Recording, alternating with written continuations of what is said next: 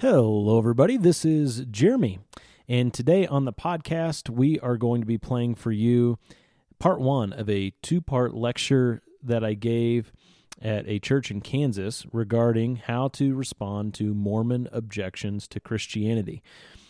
You're going to want to listen to both part one and two. Part one, we just lay out the issues, or I rather, just lay out the issues that are common to all Mormons, generally speaking, when they object to Christianity.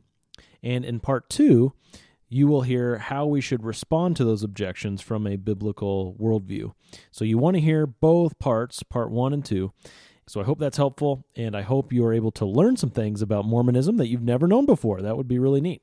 So let us know what you think. Leave us a review or a rating somewhere. That would be helpful. You can also send us a note at show@dotheology.com, or you could find us on social media, Twitter and Facebook, at dotheology. Find us on there and connect with us. That'd be great. Hope this is a blessing to you. Have a great day. This evening, we're going to hear part one of Jeremy's presentation on talking to Latter-day Saints. And so I think you're really going to be fascinated with what Jeremy's going to have to share with us tonight. And I think we'll discover some thoughts, some principles that will be very applicable for us in any gospel conversation, whether we find ourselves talking to an LDS person or someone else. So without further ado, I'm going to invite Jeremy to come up and share with us this evening. All right. Well, glad to be with you this evening and glad to be here in Montezuma, my first time in this place. I had asked Tim if he knew what Montezuma meant, if there was a translation for that, and I did a little Googling. And apparently it's named after some old Aztec ruler whose name means angry like a lord. So if you guys want to take that and make it the new church motto, I think that would be real seeker sensitive for you guys to do that. But yeah, it's great to be back. And you know, in the days ahead, churches that are like-minded like ours, whether we're nearby or far apart geographically, we're going to need each other in the days ahead, more so perhaps than we felt in the past. And with technology, we can really be connected, and it's good to see you guys and meet you, and I hope we can connect online through Facebook or something and stay in touch, because we don't know what the future holds, do we? And what this country will go through in the coming years, but we can encourage one another even as we see the day approaching. So let's stay friends. Let's not just be friends for a weekend. Let's stay friends. And I love the theme of the conference, Jesus is Enough. That is a phrase that we use a lot in Utah. The band Adams Road. I don't know how many of you are familiar with that band or the name Lynn Wilder, who wrote the book Unveiling Grace. Her children, particularly two of her sons, started the band Adams Road. It's a ex-Mormon ministry where they have a Christian band and they tour the country and they tell their testimony, and they use this phrase, Jesus is enough. And in a Mormon context, that means a lot of things, because the doctrine of Mormonism, just like the doctrine of every other anti-Christian cult, is Jesus plus something. And when we say Jesus is enough to those types of people, we are saying he really is sufficient for salvation. And that's a really important thing that we need to communicate to those people. And like Tim said, I'm getting ready to give you part one of a two-part series here on talking to Latter-day Saints. If you don't come in the morning, you won't find out how to talk to Latter-day Saints. Tonight, I'm just giving you the circumstances that you need to know before you enter that conversation, and tomorrow morning we'll talk about what to say and where you can turn to in Scripture to address some of those things. So come back tomorrow, okay, so you can hear that. But before we get started, why don't I say a word of prayer? Father, we thank you so much for your kindness, your patience, your grace and mercy. We thank you for the love you have shown us, each and every one of us, the grace that has been given to us in the person and work of Jesus Christ. And I thank you so much that we're able to discuss these things from a shared biblical worldview. I ask that tonight as we dive into the issues and start looking at what the Mormon worldview is like, that you would give us wisdom, you would increase our understanding, because this is all about your glory, and this is all about souls that are at stake. So give us a sensitivity to those things and give us a passion for reaching the lost. At the end of the day, there really are only two worldviews. There are those who know Jesus, and there are those who do not. And we are to have a passion as your people. We are to have a passion to reach them as your ambassadors, as instruments in your hand. Lord, we ask that you would equip us together tonight and encourage our hearts, build us up in our most holy faith. And we ask it all in Jesus' name. Amen. Well, I understand that Tim went through a series on Mormonism in March. A lot has happened since March. We've had a few current events that have popped up in the month since March, and I don't know how much you have retained or remembered. So I'm just going to give you some basic info about Mormonism, starting with just answering the question, giving you a concise definition. What is a Latter-day Saint? And I should express at the beginning that there's been a big PR push from the Mormon Church to be called Latter-day Saints and not called Mormons anymore. Mormons had embraced that term for a long time. In fact, presidents in years past had said the word Mormon is a good word. Well, the current president doesn't believe that. The current president believes every time a Mormon uses the word Mormon, it's a victory for Satan. That's how he phrased it. So they would like to be called Latter-day Saints, but for the sake of our interaction, I'm going to go back and forth between the two terms, as the vast majority of Mormons still do. They don't seem to take it as seriously as the president does. But I'll give you a concise definition. A Latter-day Saint or a Mormon is someone who believes that Joseph Smith was a true prophet and that he was used by God to restore the gospel on earth through his translation of the Book of Mormon. That is just a very bare bones, basic definition. If you're looking at what makes a Mormon, that's it. And I want you to notice the word restore in that definition. We are all here products of the Reformation. There's a difference between the word reform and the word restore. There's a big difference between seeking to reform something and to restore something. A reformation is different than a restoration. In the Reformation, there was some sort of recognition that the shell was good, we just need to reform the inner parts. In a restoration, it's saying something totally new needs to replace what exists. And that's what Mormonism teaches, that the gospel that has existed on the earth, the gospel that has been saving souls, the message has been saving souls since the time of Jesus Christ, needs to be totally replaced with a restored gospel. That's the premise for Mormonism. That's why Mormonism exists, is to bring about something totally new, totally different. Not a reformation, but a restoration. And the basic timeline of how this happened, if you know a little bit about the life of Joseph Smith, some of these things will be familiar to you, but Joseph Smith was born in either 1804 or 1805, but in the spring of 1820, when he was 15 years old, he had the first vision, is what Mormons call this. It's when Joseph had been praying about which church to join, because he was around Presbyterians and Methodists and some other denominations, and he didn't know which church to join. And he was praying about it, and he went out into the woods to pray one day, and he saw two personages. And in the Mormon paintings of this and in their statues, the two personages are identical. They look like twin old guys. They've got long white hair and long white beards, and there they are. And he saw these two personages, which he says is Heavenly Father and Jesus Christ. And they told him that he shouldn't join any church, that they were all corrupt. This is the restoration aspect. All the denominations had gone astray. They were all corrupt, and there needed to be a new gospel presented on the face of the earth. New in the sense that it had been there and then it was lost, so it needed to come back as a new message. He had that first vision in 1820. In 1827, he found the gold plates. I didn't have enough room on here to put everything I wanted to put on the timeline, but in 1823, Joseph was visited by the angel Moroni. Now, when I say angel, you start thinking one thing as a Christian, hopefully, a biblical idea of what an angel is. To the Latter-day Saint, an angel is a dead person who comes back as a spirit. That's what an angel is. Moroni, they teach, was an actual guy who lived, and we're going to talk about Moroni here in a moment, but he was a guy who lived on earth, and he had died, and his ghost, essentially, came back, the angel Moroni.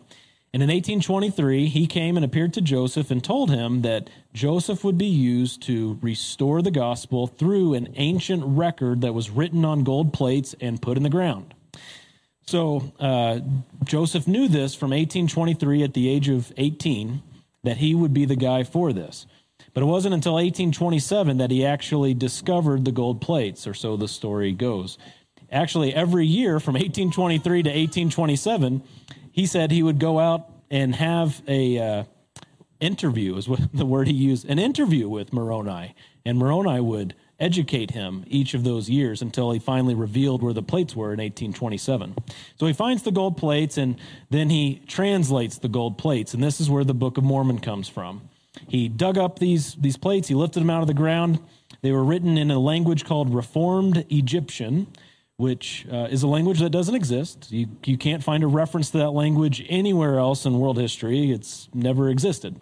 But he said it was written in Reformed Egyptian, and he used two stones, the Urim and the Thummim, and he put them in a hat, and he put the plate in the hat, and he could see what it said in English. And he dictated those to his friend who wrote down the Book of Mormon in English, and it was first published in 1830. Then throughout the 1830s, Joseph started gaining a following, and they traveled from New York, where he was living, Palmyra, New York, and they came down through Ohio, Kirtland, Ohio in particular, before going across to Missouri, Independence and Liberty, Missouri, and then ending up in Illinois, Carthage and Nauvoo, Illinois, were the towns there. And that's when they really started gaining traction as a movement. The first temple was built in Kirtland, Ohio. So if you ever find yourself in the Kirtland area, you could go see the first ever Mormon temple. Joseph was imprisoned in Liberty. So you can go see the famed Liberty Jail where Joseph spent time in jail. And if you ever go to Carthage, Illinois, that's where Joseph was killed. He was killed in Carthage in 1844, and that's when Brigham Young then stepped up to be the leader of the Mormon movement. And in 1847, the first Mormons arrived in Utah. So there's a really basic timeline of the Mormon experience, Mormon history, and there's a lot more to it, but there's obviously not enough time to get into that tonight. I'm sure you know about polygamy, and I'm sure you know about some of the racist things that happened in their church, but you can read all about that in various places. I also want to introduce you to their scriptures again. I know you've heard this before, but want to refresh your memory. They believe in the King James Bible as one of their scriptures. These are called the standard works. There are 4 books, and one of them is the King James Bible. I made a note there that the King James Bible is public domain, meaning no one has a copyright on it. That's important to recognize. You might also know that there are other movements that only use the King James Bible. And a lot of them do it because it's public domain, meaning they don't have to get permission from a publisher to use it in their app, to reprint it in any of their books, anything like that. A lot of cults, a lot of wayward movements will use the King James Version because they don't have to get permission from a Christian publisher to use it. If the Mormon Church, for instance, wanted to use the NIV, they would have to get permission from, I think it's Zondervan, who has the rights to the NIV. And Zondervan would never do that. So they're stuck with the King James, though they don't phrase it that way. But that's really what's going on. The second standard work, of course, is the Book of Mormon. They also have the book Doctrine and Covenants and the Pearl of Great Price. And the Pearl of Great Price adds some interesting stories to Genesis about the lives of Abraham and Moses. The Pearl of Great Price also has Joseph Smith's own spin on some of Jesus' parables. And in the Pearl of Great Price, you'll find their articles of faith, 13 statements that are supposed to succinctly define the Mormon religion. But it's important to recognize that to the Mormon, the greatest of these 4 books is the Book of Mormon. And I'm giving you a little analogy here, and I want you to remember this. For them, the Book of Mormon is like your favorite dish at your favorite restaurant. They want you to come taste it. They want you to read the Book of Mormon. If you ever interact with any Mormon missionaries, the first thing they'll want you to do is crack open the Book of Mormon and get a taste. So that way you can see how good the restaurant really is. And we'll come back to that analogy in a little bit. But if we were to answer the question, what is the Book of Mormon, we could even use the definition given from the official Mormon website, lds.org. The Book of Mormon, this is what it says on their website. The Book of Mormon records I think I may have skipped one there. There we go. The Book of Mormon is an abridgment by an ancient prophet named Mormon. So Mormon is a person's name. You might not know that. A guy named Mormon, he recorded the ancient inhabitants of the Americas. The Book of Mormon is a religious record of three groups of people who migrated from the old world to the American continents. So there's one group that left for the Americas around the time of the Tower of Babel, which was around 2200 BC, they say. And then another two groups that came to the Americas in around 600 BC. These all have interesting names, and you don't need to hear those or memorize those because they're goofy and they're made up. The Book of Mormon is, here we go. The Book of Mormon records the visit of Jesus Christ to his people, or to people in the Americas following his resurrection. Moroni, who's the son of Mormon, he was the last of the Nephite prophet historians, and he sealed up the abridged records of these people and hid them in about 421 AD. So there was a man named Mormon who was a Nephite. You've heard this story before, right? A man named Mormon who was a Nephite, and he kept a record of the ancient people of the Americas, and he kept that record on gold plates. Then his son, Moroni, came along, and he added just a few things, and Moroni sealed up the record of the ancient people of the Americas, and he's the one who buried that record in the ground. And Moroni, if you remember, is the one who came back as a ghost or as an angel and visited Joseph and told him where he buried those plates. So that's the basic idea of the Book of Mormon. It's about these three people groups that left the Middle East, the Old World, and came to North America and settled here. And then, of course, they believe that Jesus came to the Americas after his resurrection to visit those people. By definition, Latter-day Saints have a testimony of the Book of Mormon, meaning they know it's true. They bear witness to it. They have a testimony of the Book of Mormon, and their entire religious identification hinges on what they do with this book. If they have a testimony of the Book of Mormon, then they are, by definition, Mormons. And if they don't, or if they lose their testimony, is the way they phrase it, then they are no longer considered Latter-day Saints or Mormons. So what I want to talk to you about is how to evangelize this group. How do you engage in a gospel conversation with Mormons or Latter-day Saints? The first thing you need to know that you have to come to grips with is that they're all unique.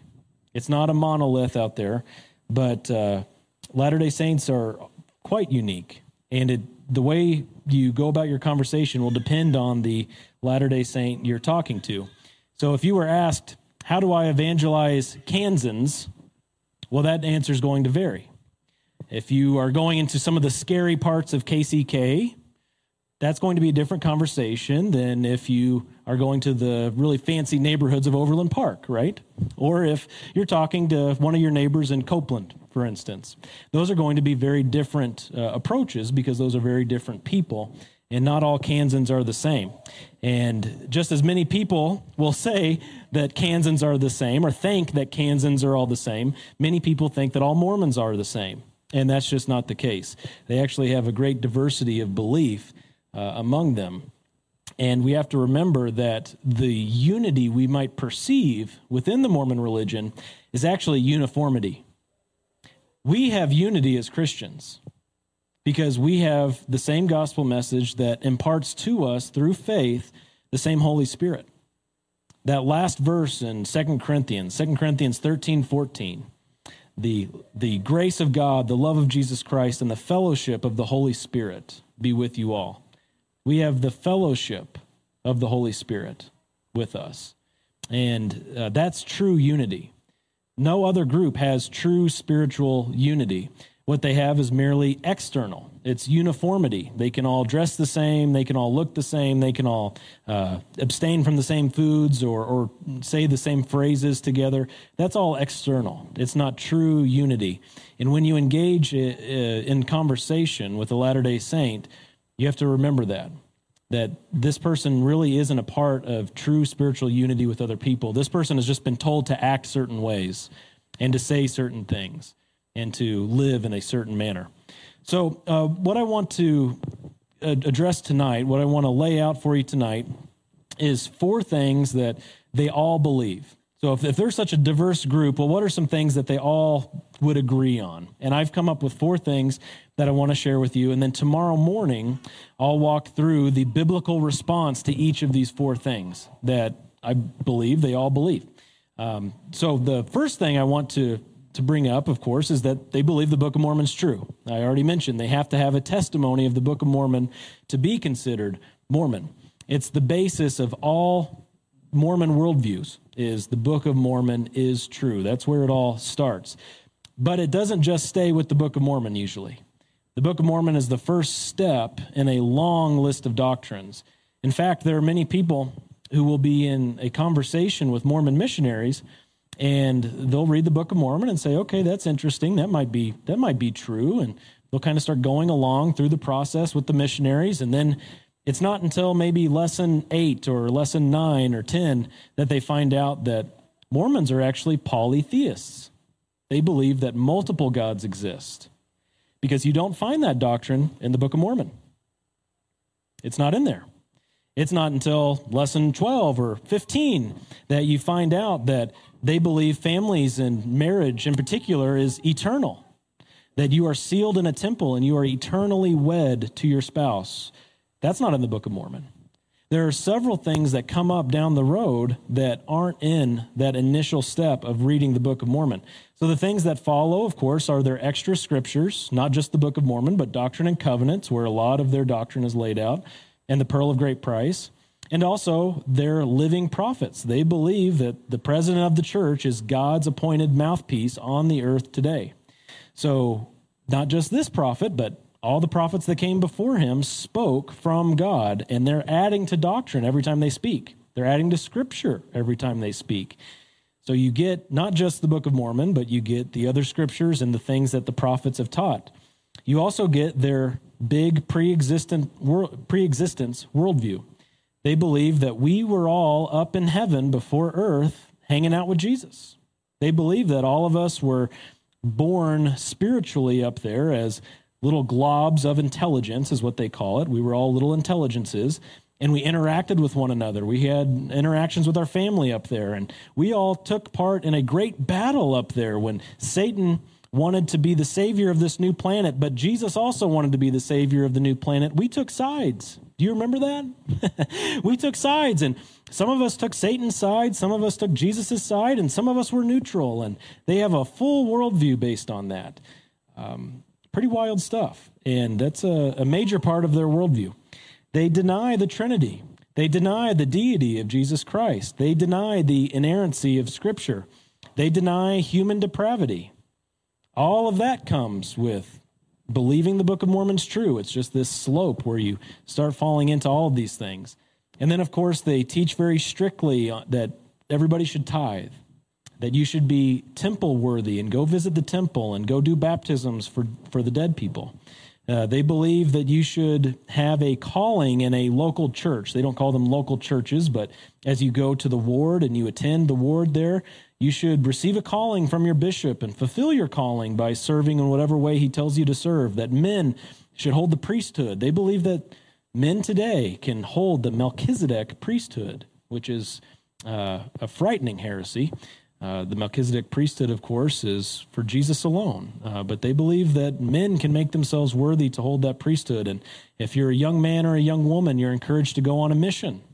All of these things come with that first step of believing the Book of Mormon is true. And so when you approach these things, you need to recognize there's a lot to Mormonism, but it's not very deep. Okay, a whole big lake comes with this Book of Mormon as you go down the slope of all their teachings. It's a mile wide, but it really is just an inch deep.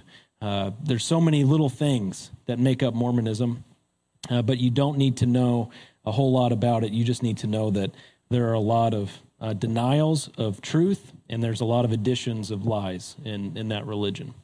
So they all believe the Book of Mormon is true. A second thing that they believe is that you, as a Christian, come from a long line of broken churches and faulty theology. Remember, Mormonism is a restoration of the gospel. Something needed to be completely restored. And your gospel that you preach isn't the right one in their view. You come from a long line of bad theology and broken churches. And this has to do with mainly their preconceived notions. Mormons hold to the presupposition that there should only be a universal church, not diverse local churches. What I mean by those terms, universal and local, we recognize that this church here, Morningside Community Church, you guys aren't the only ones going to heaven, right? I hope we recognize that. There are even some Presbyterians that might squeak in there, but you're not the only ones who will be in heaven one day. There is this big capital C church throughout the world where God has redeemed people of every tribe, tongue, and nation, and he's added them to his family. He's adopted them through the gospel of Jesus Christ, and we consider that to be the universal church, meaning all redeemed people everywhere. Yet we do recognize that a church like this is a local church that's distinct from other local churches. We will differ on some areas of secondary doctrine. We will have some quirks about us here and there that make us different than other places, and there's diversity within God's family. And that's a good thing, that we're not all uniformly the same, but that we're different.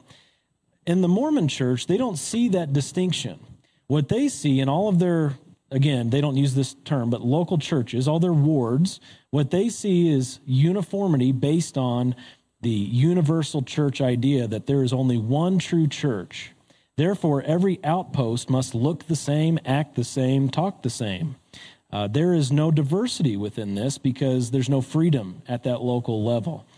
They believe that if a church is going to be true, they're all going to look the same, and they won't have any disagreements. Now, that's very different from us, right? We believe that there's one true capital C church, Jesus' church, that he's building. But we also believe that there's diversity within that church. They don't believe that. They don't teach that. And it really is a presupposition. I use that word intentionally. Joseph Smith taught this, that all churches should look the same, as if it's God's church, there won't be any disagreement. He taught this, and that's been assumed by generations of Mormons up until our present day. And so if someone is born into a Mormon family, they're born with this preconceived notion, this presupposition that your church can't be true because you disagree with the church down the road. Therefore, you just can't be the true church.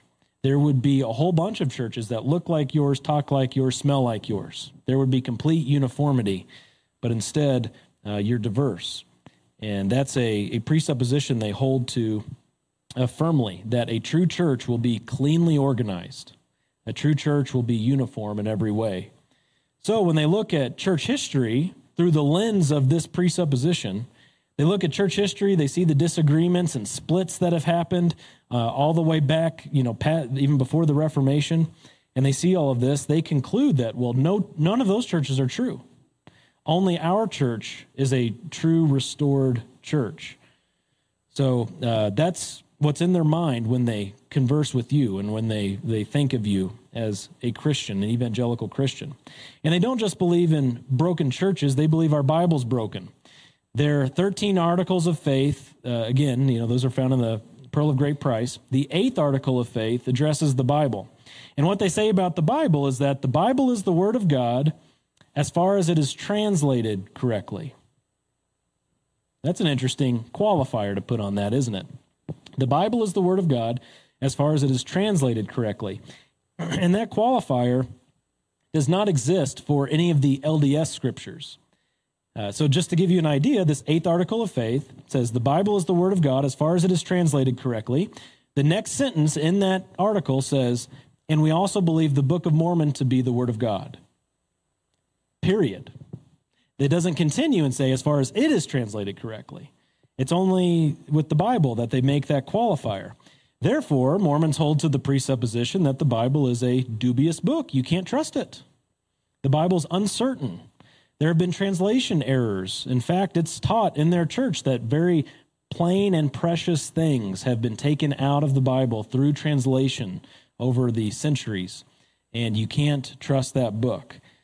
And I'm using that word presupposition intentionally again here. It's a preconceived notion. They are just born believing that because Joseph Smith taught it, and it's been assumed by every generation since. So they believe the Book of Mormon and other LDS scriptures, along with the Mormon prophets, come along as the answers to the questions that the Bible can't answer. The Bible's missing these plain and precious things. How can we learn these things that have been left out of the Bible? Well, you need the Book of Mormon. You need the Doctrine and Covenants and the Pearl of Great Price and everything else. So to sum it up, in their view, the Bible isn't sufficient for life and godliness. They look at church history and look at it and say, well, look, if it was sufficient, there would be perfect uniformity throughout church history. But there's not. So therefore, the Bible must be faulty. The LDS scriptures and the LDS prophets can straighten you out. So they're happy to give you their answers to those problems. The third thing that I believe they all believe is that we're all going to heaven. And that might seem kind of surprising. We're just talking about a group of people who say we have the wrong gospel. We're talking about a group of people who claim they're the one true church and we're not. Usually in those groups, they say everyone else is going to hell. But in this group, the Latter-day Saints, they believe we are all actually going to heaven. And this is a real big difference when it comes to our evangelistic conversations. You as a follower of Jesus, you want to have a conversation with someone like a Latter-day Saint because you recognize someone's soul is on the line. I hope you recognize that. Every soul will spend eternity somewhere. C.S. Lewis said, you've never met a mere mortal, right? Every soul is going to spend eternity somewhere. So heaven, hell, life, death, all on the line. But for the Mormon, the conversation is largely just a preference conversation. Which religion, which denomination do you prefer? Now, of course, they're going to hold to theirs is the one true religion. But if you don't want to be a part of that, it's okay. They're very quick to just say, that's fine. That's okay. It's just a matter of preference because hell is not on the line for the Mormon. They don't believe you're going there. They think you're going to go to a really great place and it'll just be real sweet for you no matter what. Christians understand what's on the line, that people will go to heaven or hell. The Latter-day Saints believe that God gives us whatever we want. If you want to work for great glory in the afterlife, you can do it. You can earn it. But if you're okay with lesser glory, maybe not the platinum edition, but just the diamond level, however that works, that's fine too. That's fine. Or the silver, that's fine. That's okay. God will give you whatever you want, and that's okay, is what they believe. And how this plays out in the afterlife is they teach that Mormons go to the top kingdom called the celestial kingdom. They have 3 kingdoms of heaven, and the top one, the celestial kingdom, is for the faithful Mormons. You, as a Christian, a religious person, you're going to go to the terrestrial kingdom, the middle kingdom. And everyone else, just about, even the most wicked among us, and I think the clicker has stopped functioning. Is there a way to... Okay, now we're back. All others, even the most evil among us, so murderers, rapists, serial liars, those who wanted nothing to do with Jesus, wanted nothing to do with church, they still go to the bottom level kingdom of heaven. And when Joseph Smith described this kingdom in the Doctrine and Covenants, he basically said it's more glorious than anything we could ever imagine, the bottom kingdom. So you can just be the scum of the earth, and it's a win-win for you. You're still going to go to heaven. The only ones who go to any version of hell in their worldview are those who had a testimony of the Book of Mormon and then lost it. And the way it's phrased in their official doctrine is those who have had the Father reveal the Son to them and then reject it. They go to outer darkness. They still don't believe in hell. They don't believe in fire. They just believe it's dark and there's gnashing of teeth and It's sad because you're on the outside looking in while everybody's having fun in one of the three kingdoms. But they believe the only ones who go there are those who had tasted truly the religion and then decided to walk away, which is a very common cult tactic, by the way. So you have to understand that many Latter-day Saints approach these conversations from a perspective of preference instead of life and death. So going back to the restaurant analogy, the religion you pick is your restaurant, essentially. And think of your favorite dish at your favorite restaurant. Okay, that's your religion and that's your scripture. So the Mormon, they have their favorite restaurant, it's their religion, and they've got their dish, it's the Book of Mormon, and they want you to try their dish. They invite you to their restaurant and say, come on in, you got to try this place, you're going to love it. And you've had these conversations before with people, and I get this every time, it's the best thing, you just need to taste it. And they're hoping that when you taste that, you'll say, your favorite restaurant is now my favorite restaurant, and you'll join the club. But if you don't, and you want to stick to your restaurant, even though it's worse objectively from their perspective, that's fine. That's fine. And God will let you eat there as much as you want for all eternity. That's their perspective on this. So their religion is like the best steakhouse you've ever been to. You can't beat it. They cook the steak just how you want it every time, best cut of meat, all the sides you'd ever want. It's wonderful. And maybe your religion is like Outback Steakhouse in their view, where, hey, you're still going to get a steak, but, there are a lot of them. It's a chain restaurant. It's not as good as ours, but it's fine.